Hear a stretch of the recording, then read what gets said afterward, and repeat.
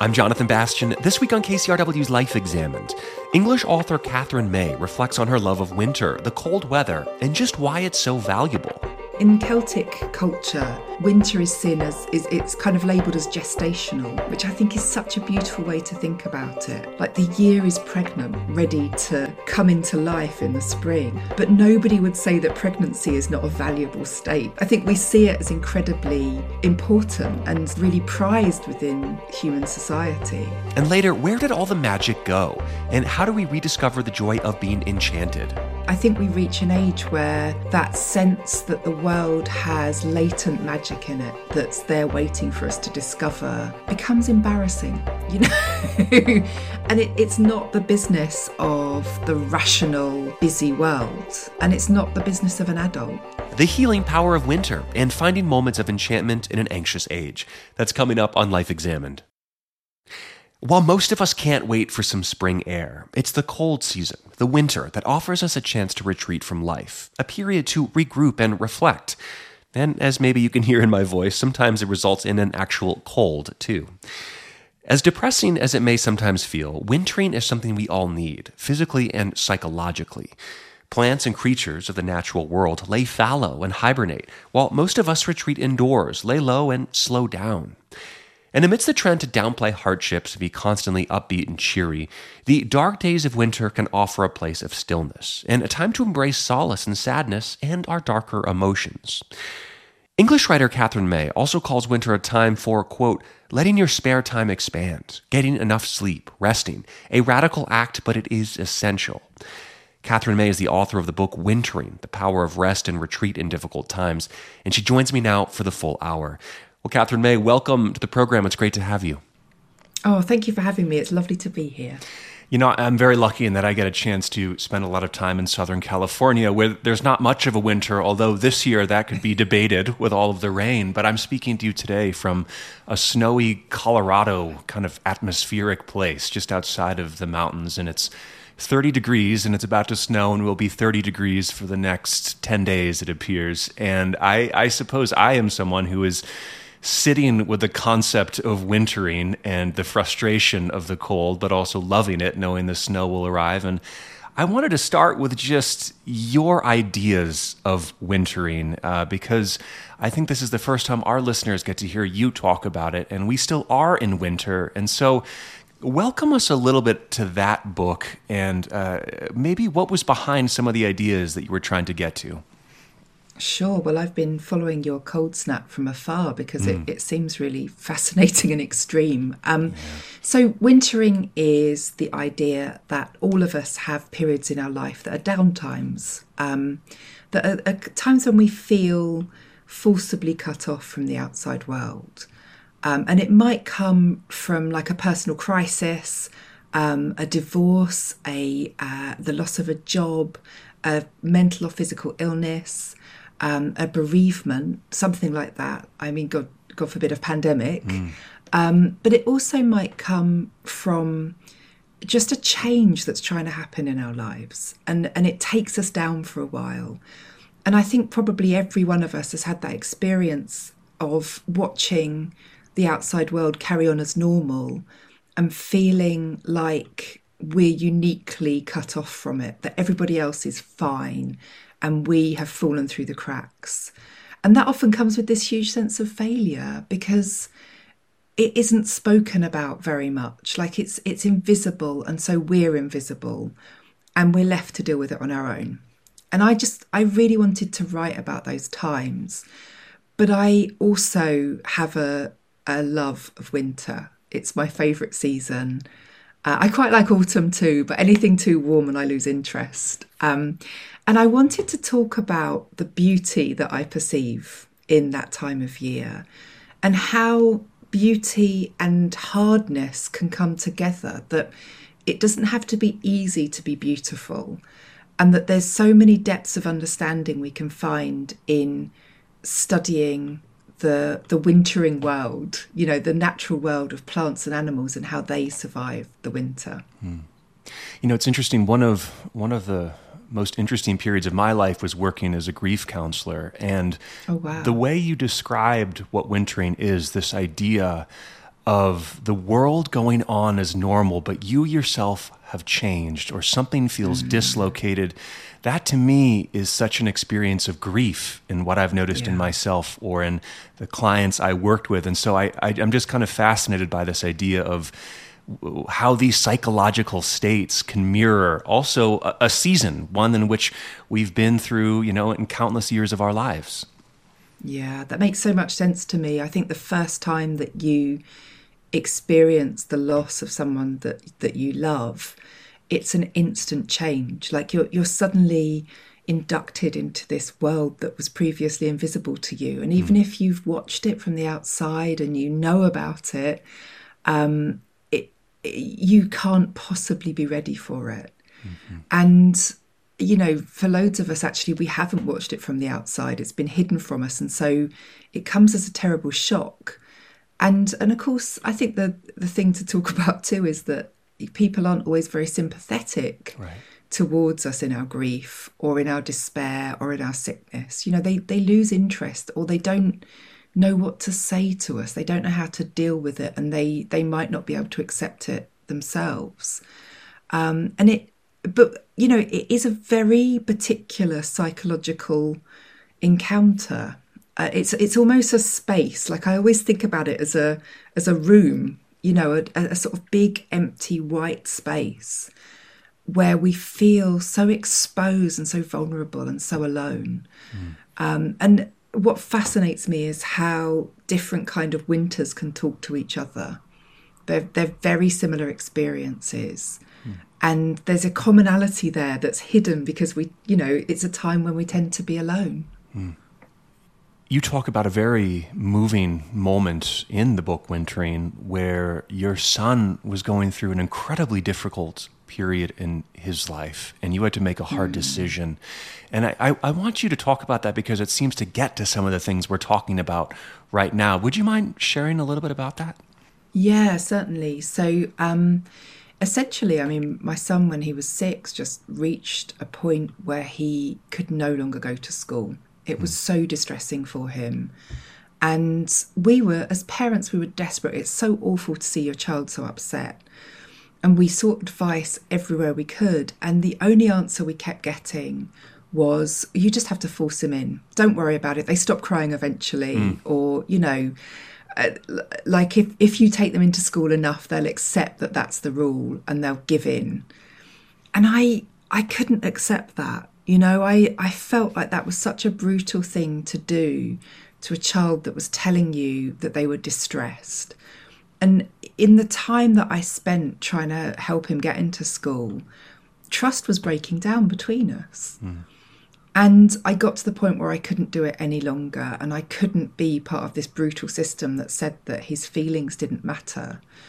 And so we pulled him out of school, which was not something I'd ever wanted or planned to do. And I was scared as well. Like I was scared that it wasn't the right thing for him. I was scared about what it was going to do to me. Like I just, I'd just come out of a period of him not being in school because he was too young, I didn't want to go back there. I'd found it really hard. But between us, we had to figure it out because I couldn't keep forcing him to do that. And I wanted to show him that his feelings mattered and to give him permission in the future to meet his own needs when they arose and not to traumatize himself, forcing himself through it. There's something in that story to me which is so important, which is that sometimes there needs to be just an acceptance of hardships or of difficulty in a way that is not masked. I think even in psychology, we're always talking about positive reframes, like, yeah, but you'll be stronger if you keep at it, or if there's a bright side to this. And I think that what I understand about what you were talking in that book was you were taking your son out to say, like, you're going through a hard time and that's okay. Let's just be in that hard time together right now. Yeah. Yeah. And to say, actually, as your mother, it's my job to be in that hard time with you. Like that's the greatest thing that I can offer you, is not to shut down that hard time or to deny it or to undermine it or belittle it, but to actually live that with you alongside you and to fully honour it as a valid state of being. And I've struggled to find too many echoes of that. Like, we're beginning to understand that we need to do that for adults, but we're still visiting on children the message that their feelings aren't real, that they're not fully formed yet, that you can't trust them. And it's something I've never regretted. It wasn't easy. And it had, huge financial consequences for us, as you can imagine. But I felt the trust between us rebuild during that time. And now, as he's a little older and he's back in school, which everybody told me I'd never get him back into school if I did that, and I was making a run for my own back, all those wonderful phrases.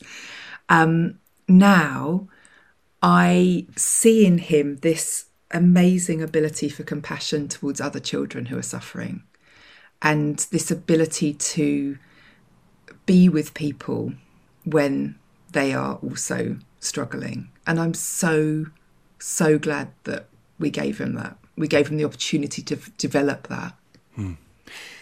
I know you really believe in just the kind of wisdom that there are cyclical patterns in life, or that's all there is. There's cyclical patterns of life, that things come and keep things go. And, even in my training as a therapist, we are taught to acknowledge that when people are in deep distress, if you can just keep them moving a bit, things will clear after time, especially in acute cases of suicidality. There's this thought that this will pass at a certain point. Not always for people, but I think that's maybe something you're getting to as well when we begin to think of what a season is, or, what a mental state is, or what a very dark period of emotionality is. Do I have that right? Yeah, you absolutely do. And the insight comes from suicidality as well, because for most of my teens, I lived with a strong urge to finish my life. That was something that was very, very normal for me. And it reached this kind of peak when I was 17, when I had what I love to term a breakdown, which I know isn't a scientific term, but it's like a meaningful term, I think, in our folk culture, where everything stopped for me for a while. And I had to face my, this suicidal habit of thinking, actually, which is how I came to understand it. And I realised that the point when I turned the corner was when I realised how long I'd lived with those feelings without acting on them. And I realised the value of that moment and the next moment, and getting through 10 minutes, rather than making any big plans, and predictions for how I was going to survive 10 years. And once I had that insight, I kind of realised that I had an instinct for survival altogether. That there must be a part of me that wanted to survive because I had survived. And that, just building that moment upon that moment, and going and making a cup of tea when things got hard, making those tiny movements and gestures towards the next phase that was very close by, were absolutely what I followed for a very long time. Yeah, there is something kind of mysterious in us. It's some much deeper animal sense of that we will continue to keep going. I just remember I had a teacher once, a well-known therapist, who was going through a really difficult, kind of dreadful period of her life, a divorce, and was driving down the street and was like, what am I doing? But at the same time noticed that her eyes were checking the rearview mirrors to keep her safe on the road. Yes. Yeah. And I just thought that's so interesting. I remember Gary Snyder, the poet, once telling me that, even when you're not aware of it, your body continues to breathe. There's just these natural functions in us to keep us going. And I love thinking about that sometimes. Yeah, it's really affirming. And I don't think that people who don't experience those thoughts, and who've never been to that incredibly dark and self-destructive place, I don't think they ever realise how much of survival is based on small moments of determination and distraction. Honestly, just distracting myself for 10 minutes. Life is knitted together of those moments sometimes. And there are times when we become really conscious of how long 10 minutes can feel. And then other times when it eases off and life feels simple again. Mm-hmm. And they do come. Yes. Well, one thing I love about the book Wintering is how you talk about not just yourself, but that this idea of going into some kind of hibernation is not just a human thing, but one that plants and animals do. And I wonder if you could pick a few examples that fascinated you when you were researching and learning about this book. Oh, yeah, I got really into hibernation. Yeah. Because actually there's, hibernation is just one of the many behaviours that we see in the animal kingdom that are about conserving energy over the winter. And I got to meet one of the true hibernators, which is the dormouse, which I did not realise that Americans don't have. Like a dormouse? How do you guys get by without dormice? They're so cute. Yeah. I don't even know if I've heard of them. So anyway, continue. Clearly I'm missing something big in my life. There's one in Alice in Wonderland, which I think is like the major American touch point with a dormouse. But they're a little bit like a hamster with a long tail, and they're kind of sandy coloured. And I got to meet one at my local animal conservation centre, and they unpacked a hibernating one for me, which is something they do regularly to make sure that they're still okay, because they take in vulnerable dormice. I mean, I can't imagine anything much more vulnerable than a dormouse anyway, but they take in ones that might not survive the winter and monitor their hibernation because they're becoming endangered.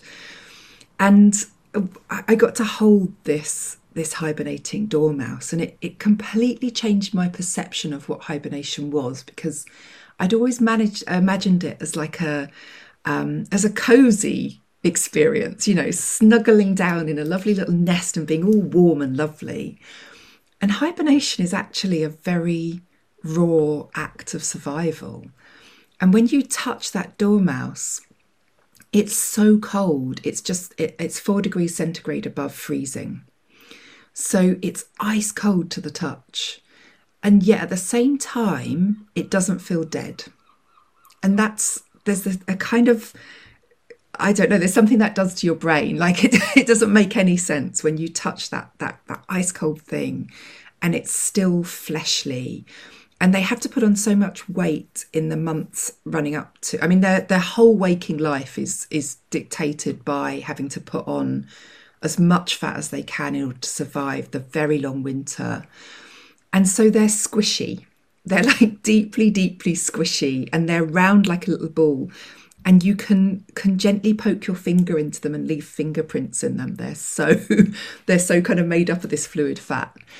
And that, I mean, I will never forget that experience. And about every 6 months, I repost my video of the dormouse onto Instagram because I just can't resist it. Like, it's like, guys, did I ever tell you I held a dormouse? But like, what does that tell us? We know that humans don't hibernate in that sense, but it does tell us that hibernation is about fighting the brutality of a hard winter rather than making ourselves soft and comfortable. And that to me is such a inspiring thing. It's much more inspiring than any kind of like urge to make the best of things. It's like, no, what amazes me about creatures, and we're a creature too, is that we can sometimes hunker down when the world is giving us so little and still get through it to the next summer. Well, yeah, I mean, and what stays with me about that story, among a lot of things, is just how cold the mouse was. I mean, like on the verge of death almost. I mean, we couldn't live with that kind of a body temperature. It had found a way to be just almost at this liminal place where it is using such little energy through its reserves to just kind of keep the heart beating at that point. And I find that to be a very kind of moving image. And even then, the heart is only just beating.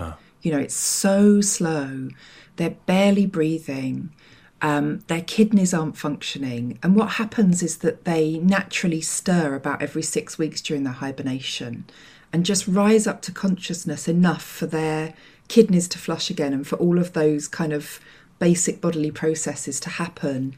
and then they drop deep into this stasis again.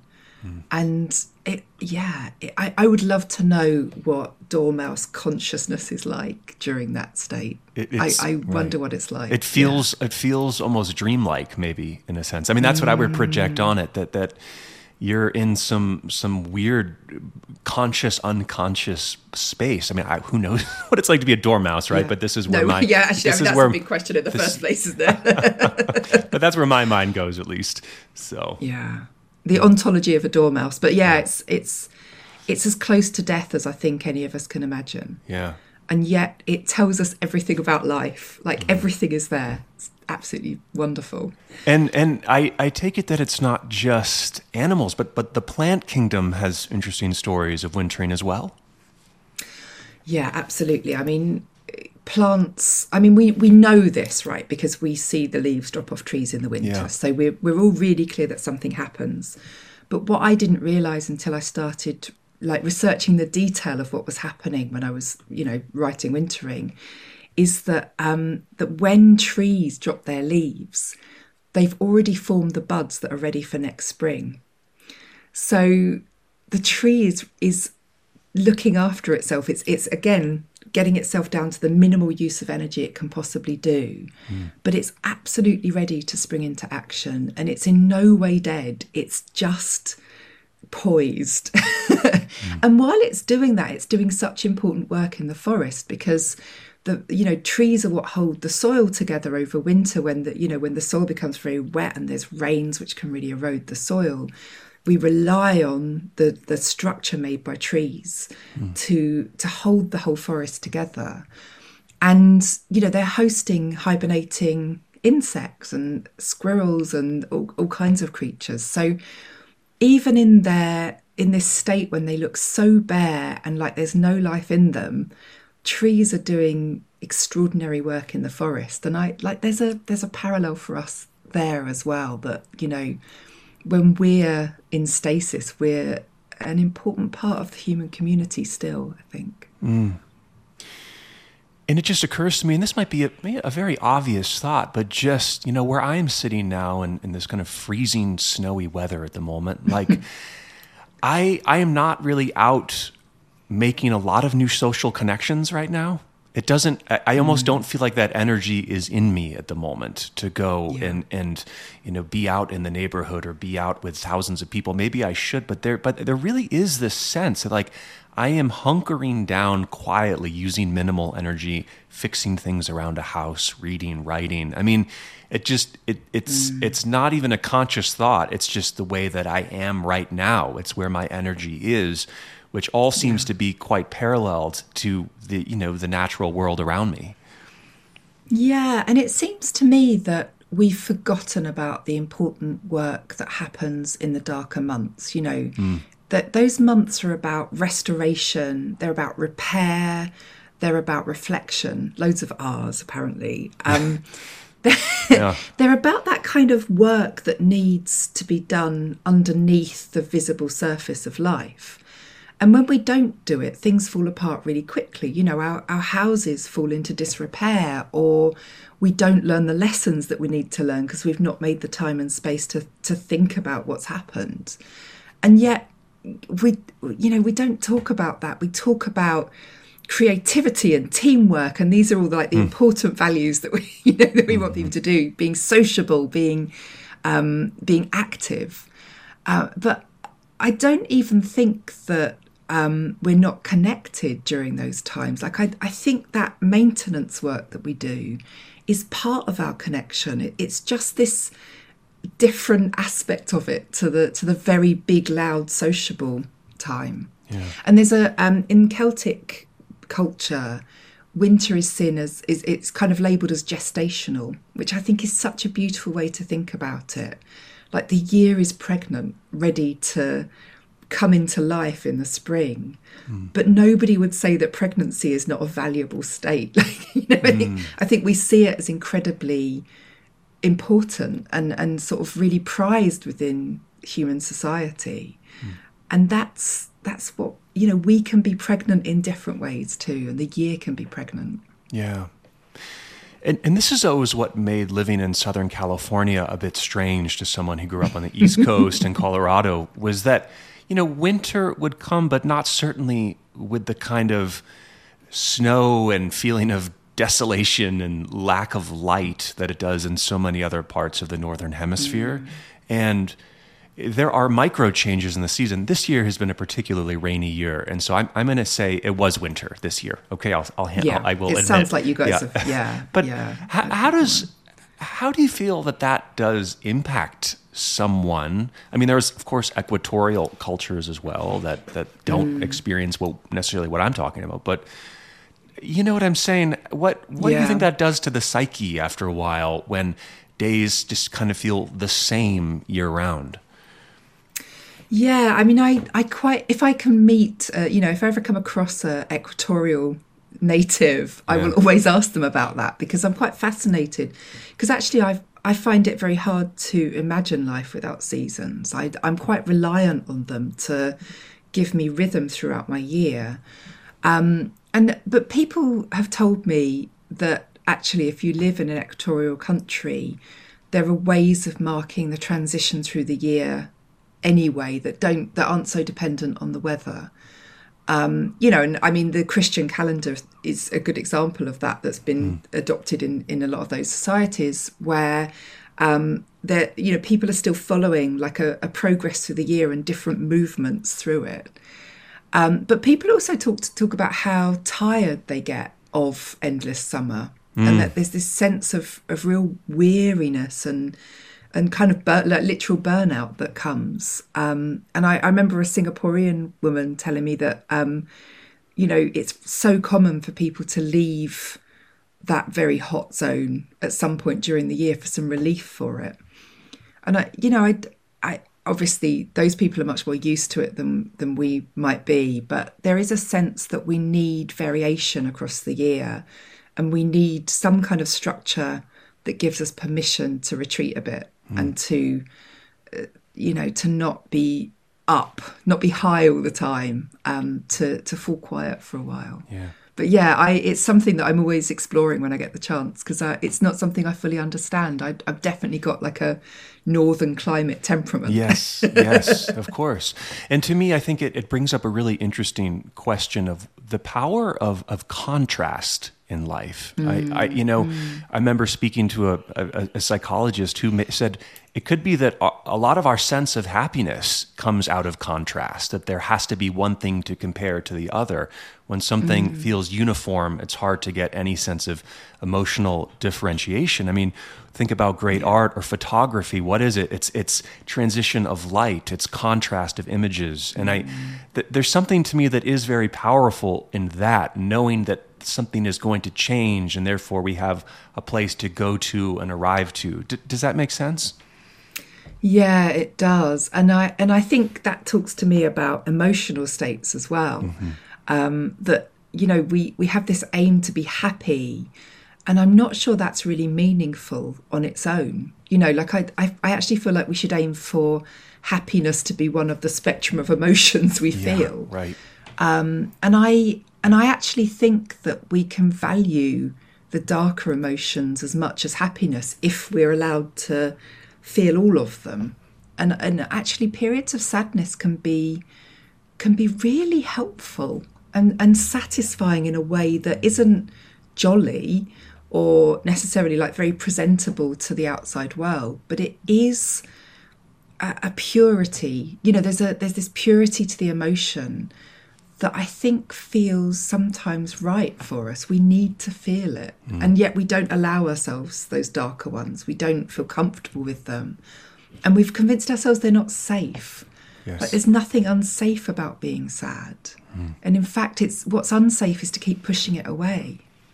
Well, one thing that California shares as well as the UK is a beautiful coastline, and I know which means a lot to you as well. And I just want to spend a minute saying that I'm one of my great joys is being in cold water and in oceans, and that's something that you write about as well, and your love of, or the experiences you shared getting in freezing cold seas up there, and maybe talk about how that ties in maybe to what we're talking about here a little bit. Yeah, there's a real contrast. I have this great yearning to explore the California coast one day, which I really hope is going to come true in the next few years, because I love more than anything a craggy, crashing coastline. That's my favourite thing in the world. We have plenty of it, so yes, come on up. But yeah, I mean, I've always been very drawn to getting into the sea, and you know, that for me is, it's not just about the act of swimming. Like, it's not about exercise or something, you know, something as kind of flat as that. It's about entering this very different space, and the way that being in the sea alters your consciousness as soon as you're there. You enter into this very different kind of sensory landscape. The sound is different, you know, your skin is touching water all over. And there's a sense of sort of spaciousness that I find in the sea, but also this contact with enormous energy and feeling small compared to it. And yeah, it's I don't know. I find myself very disinterested in kind of beautiful, flat Mediterranean seas. They're too warm. There's not enough drama. What I love is the wildness of the sea, and the way that, you know, I live a 5-minute walk from the sea, and so I get to see it most days, and the way it has different moods that are just constantly shifting over it, and sometimes you can watch them change, you know, before your eyes. The sea offers you a different thing every day, and you bring yourself to it, and therefore you see a reflection of where you are on that day. I didn't always live by the sea, but I don't think I'd ever live away from it now. And if you're just joining us, my guest is Katherine May. She's the author of Wintering, The Power of Rest and Retreat in Difficult Times. And coming up next in just a moment, we'll discuss her latest book, which is called Enchantment, Awakening Wonder in an Anxious Age. This is Life Examined on KCRW. Stay close. Hi, it's Terry Gross, the host of Fresh Air. We bring you in-depth, long-form interviews with actors, directors, musicians, authors, journalists, and more. Listen to our Peabody Award-winning Fresh Air podcast from WHYY and NPR. I'm Jonathan Bastian, back with Life Examined on KCRW. We just heard British author Katherine May share her thoughts on wintering and why embracing the cold in the harshest months of the year can be not just rejuvenating, but also healing. May's love of the sea, its wildness and shifting moods, has become a source of healing as well as one of joy and magic. Plunging into the cold English waters is also one of the many instances that inspired Katherine May to write her second book, Enchantment, Awakening Wonder in an Anxious Age. Let's dive back into the conversation. I think this takes us to the latest book. It just feels that somehow these books are connected in a way that I'm going to let you describe, but tell me how you see moving from wintering to this latest project, Enchantment. Yeah, I mean, I'd say they're directly sequential in lots of ways. And I mean, I think I spent a lot of time asking myself, like, what is the book I need to write after wintering? And in lots of ways that felt like pressure, you know. Yes. People, it had been so warmly received, and you know, I heard so much from people about how it completely changed the way they thought about you know, this season that they live through every year. And you know, there was a big part of me that thought, well, how do I follow this? But then also that question was really exciting, because like, what follows wintering? Like, what do we need next? What is the phase after that? And the answer became really clear to me as I tried to emerge from the pandemic, because that was a grand winter that for me was better than for many other people. Like I was actually quite comfortable in the space a lot of the time. But at the same time as the months wore on, I realised that I was losing a lot too. And that despite my love of solitude, even I'd had too much solitude. And I felt very burnt out by it, and very foggy, like clouded over. I couldn't access my own thoughts. And I couldn't even get a handle on time anymore after a few months. And yet, when the world started to open up again, I didn't want to go back to normal, and I couldn't go back to normal because everything had changed. And so that's the transition, I think, between the two books. It's like, well, what next? How do we go back in?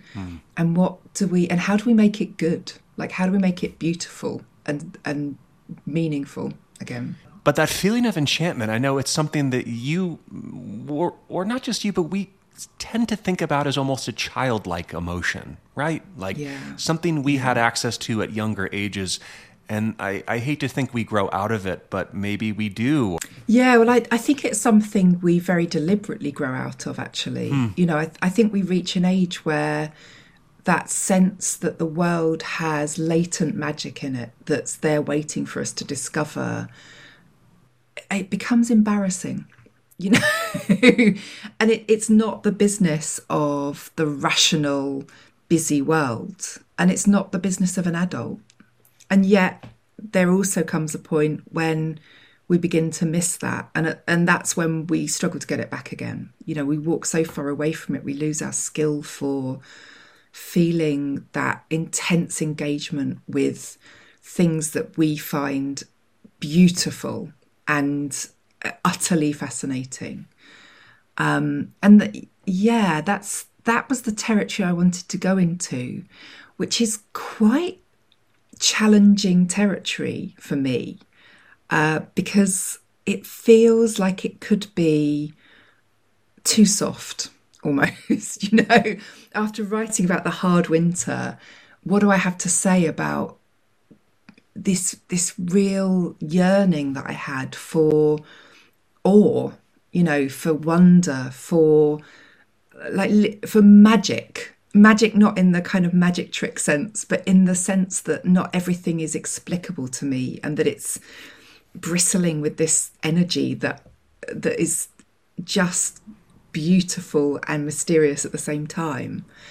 And how do I enter into a spiritual life that I have never had and don't know how to have? So yeah, all of those questions came into the book as I sat down to write. Quite intimidating questions, actually. Absolutely, yeah. And I'm wondering where the investigations began to take you. I mean, both in the way that you studied dormice and hibernating creatures, but certainly I know that one thing you do so well is talk about the internal and external, and I'm kind of curious where you thought you had to explore as you launched into this project. Well, and I think what I'd say about that is that the book's about uniting those two, like rejoining mind and body, and kind of finding a way to write about things that don't have language and that can't and shouldn't have language. And so getting into contact with that really embodied state of being, rather than the state of being that exists just in my head, which is, you know, only a small part of me. I had to begin with very simply learning to move again after getting stuck behind my desk and kind of clinging to it for a whole pandemic, and, you know, losing all my habits of movement and of exploration and of variation, and learning to feel curiosity again. And so, like, right at the beginning of the book, I literally just take myself out to walk, and I don't know where I'm going, but I know that I've got to move myself again in order to get the cogs of my brain moving. But then after that, I began to think about where I wanted to visit. Like, where did I want to go to follow my own fascination? Like, where was that tingle of curiosity? And the question is further back than just, I'll work out what I want to see and go and see it, because I'd lost touch with that very sense of curiosity and with that desire and that pull of the outside world. So yeah, I was starting from a very low base. I know you live, for example, in a really beautiful part of England, and it's near Canterbury, where there's some really amazingly spiritual sites. I know some of them were on your list as well, but I'd love for you to talk about that, or just the places that you were looking for some magic, which is a word you do use in the book quite a bit. Yeah, I'm reappropriating the word magic Yes. for sure. I love it, actually. I kept, my editor kept saying, not so much magic, please. I'll take it, a little less of that. Yeah. No more abracadabra.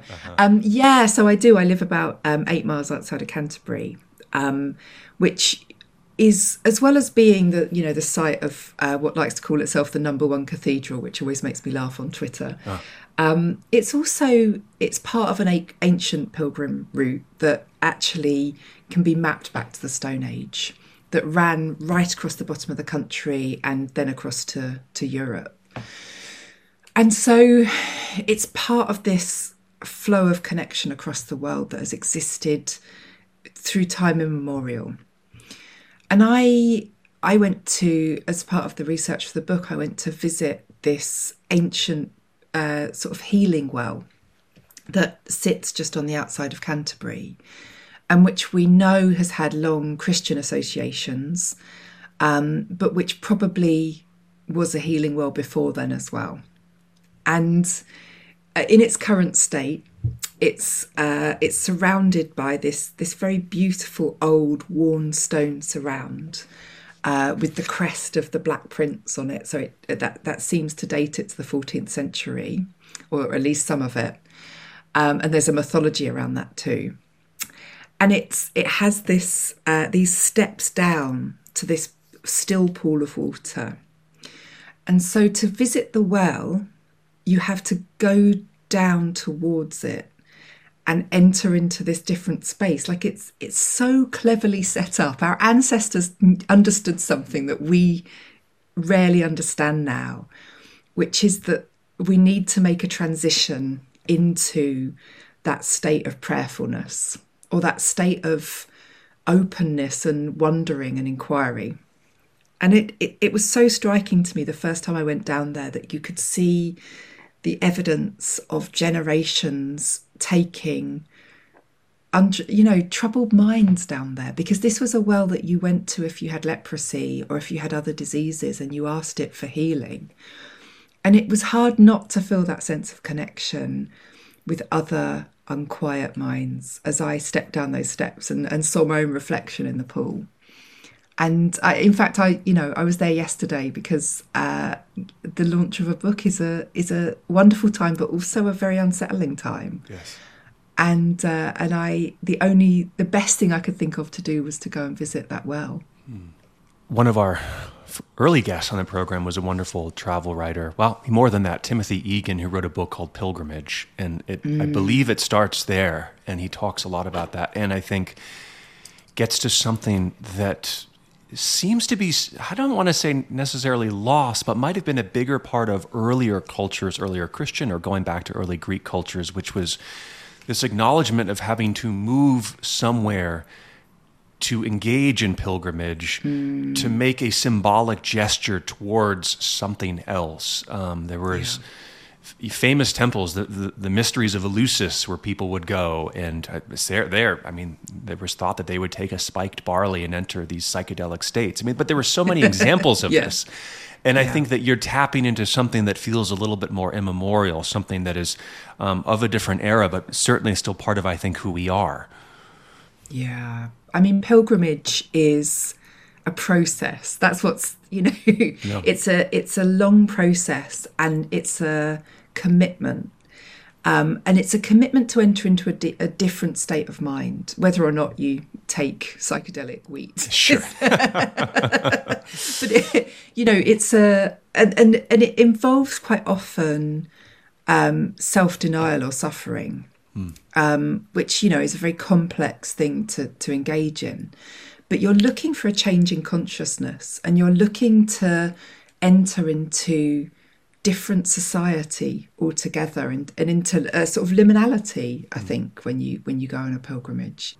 I'd love to hear some other examples, though, of where you began to find a sense of wonder or curiosity or awe. Not just in some of the grand sites, but I take it you explored other things, maybe things that felt more mundane, but could also be filled with some of those descriptors that I just used. Yeah, I mean, I think the pandemic ended up doing me a favour in this sense, because when I started thinking about the book, I thought, oh, I'm going to have to go and visit mountains and grand landscapes and go and find these sites that have to give me awe. And actually, I couldn't do that. Like those were forbidden from me because we were still in lockdown and we were still living under loads of restrictions. And I suddenly realised that that's the point, that actually that's the lesson I needed to learn, that wonder didn't just exist elsewhere, that I needed to go looking for it closer to home, and that I could find it. And so the book's made up of quite a lot of small moments, actually, of, going out and spending time with the moon, and feeling that communion with this object that's in the sky right above our heads every night, but which we rarely stop to think about what that means, that, we are looking into outer space and sitting under the reflected light of the sun, which is extraordinary. And I spent some time writing on the beach as well, and thinking really what the tides actually meant, as they travelled around the world in a continuous loop, and how connected that made me and how small I felt amid those things. But I did go on some constrained missions eventually. And like one of the most memorable ones for me was travelling up to Yorkshire to try and see my own Brocken spectre, which is something I'd always wanted to do. Would you like me to explain? Yes, I'm afraid I don't follow exactly, so please. That's fine. So a Brocken spectre is this meteorological phenomenon by which, if you're... Oh, how do I explain this? If you're at the top of a mountain in the morning with the sun low behind you, and there's cloud cover underneath you, so the way that, it fills the valley in the morning, what you'll see is a projection of your shadow across the cloud. But because you don't have a reference for the scale of it, it looks like a giant. And it might seem disconnected to you because the cloud might be floating away from you. So it doesn't feel like your shadow. It feels like something separate.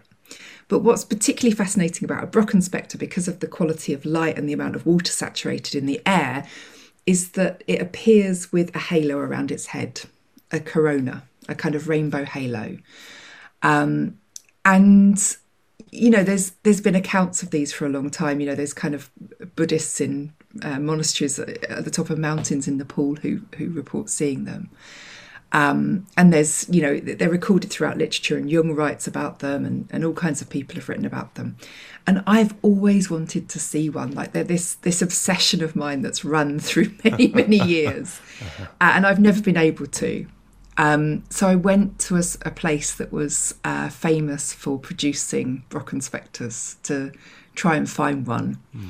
And without giving loads away, I learnt that it's the mission that's the important thing, and yes. whether or not you see the fascinating thing.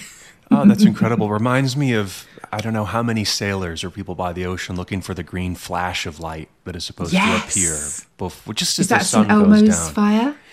I don't know the reference exactly, but I know that I've never seen it, but it has forced me to look out over a sinking sun in the ocean 100 times, and I've never maybe regretted what it took me to get to that moment. Do you know what I'm saying? Yeah, I do. I do. And actually what you get from it, whatever you come to see, is an intense engagement and a deep quality of attention that doesn't get replicated by accident. Yes. And whatever you bring that quality of attention to, it will show you something, even if it's not Instagrammable. Yeah. As we begin to wrap up our conversation, I'd love for you to just pick something from the book, maybe a moment or some thoughts you had that speak to some of the things that we're talking about. Yeah, I'd love to read a section about the moon, I think. Danger, when it's always imminent, does harm. It doesn't need to actually arrive. You exhaust yourself in the act of forever looking over your shoulder. Your body readies itself to fight and never quite discharges the chemical cocktail. You channel it instead into anger and self-pity and anxiety and hopelessness. You divert it into work. But what you really do, with every fibre of your being, is watch. You are incessantly, exhaustingly alert. You don't dare ever let up, just in case the danger takes advantage of your inattention. I've forgotten what it feels like to have space in my brain for anything other than watching. For a long time I kept working, and for a while that felt like a life raft. But then, incrementally, it became impossible. I was aware of a fog descending, a seizing of the gears, but it seemed diffuse until now. One night I press the button on my electric toothbrush and find it only has the lowest burr of its battery left. The engine inside can barely shift the bristles. I see it clearly for the first time. This is me. I'm out of charge.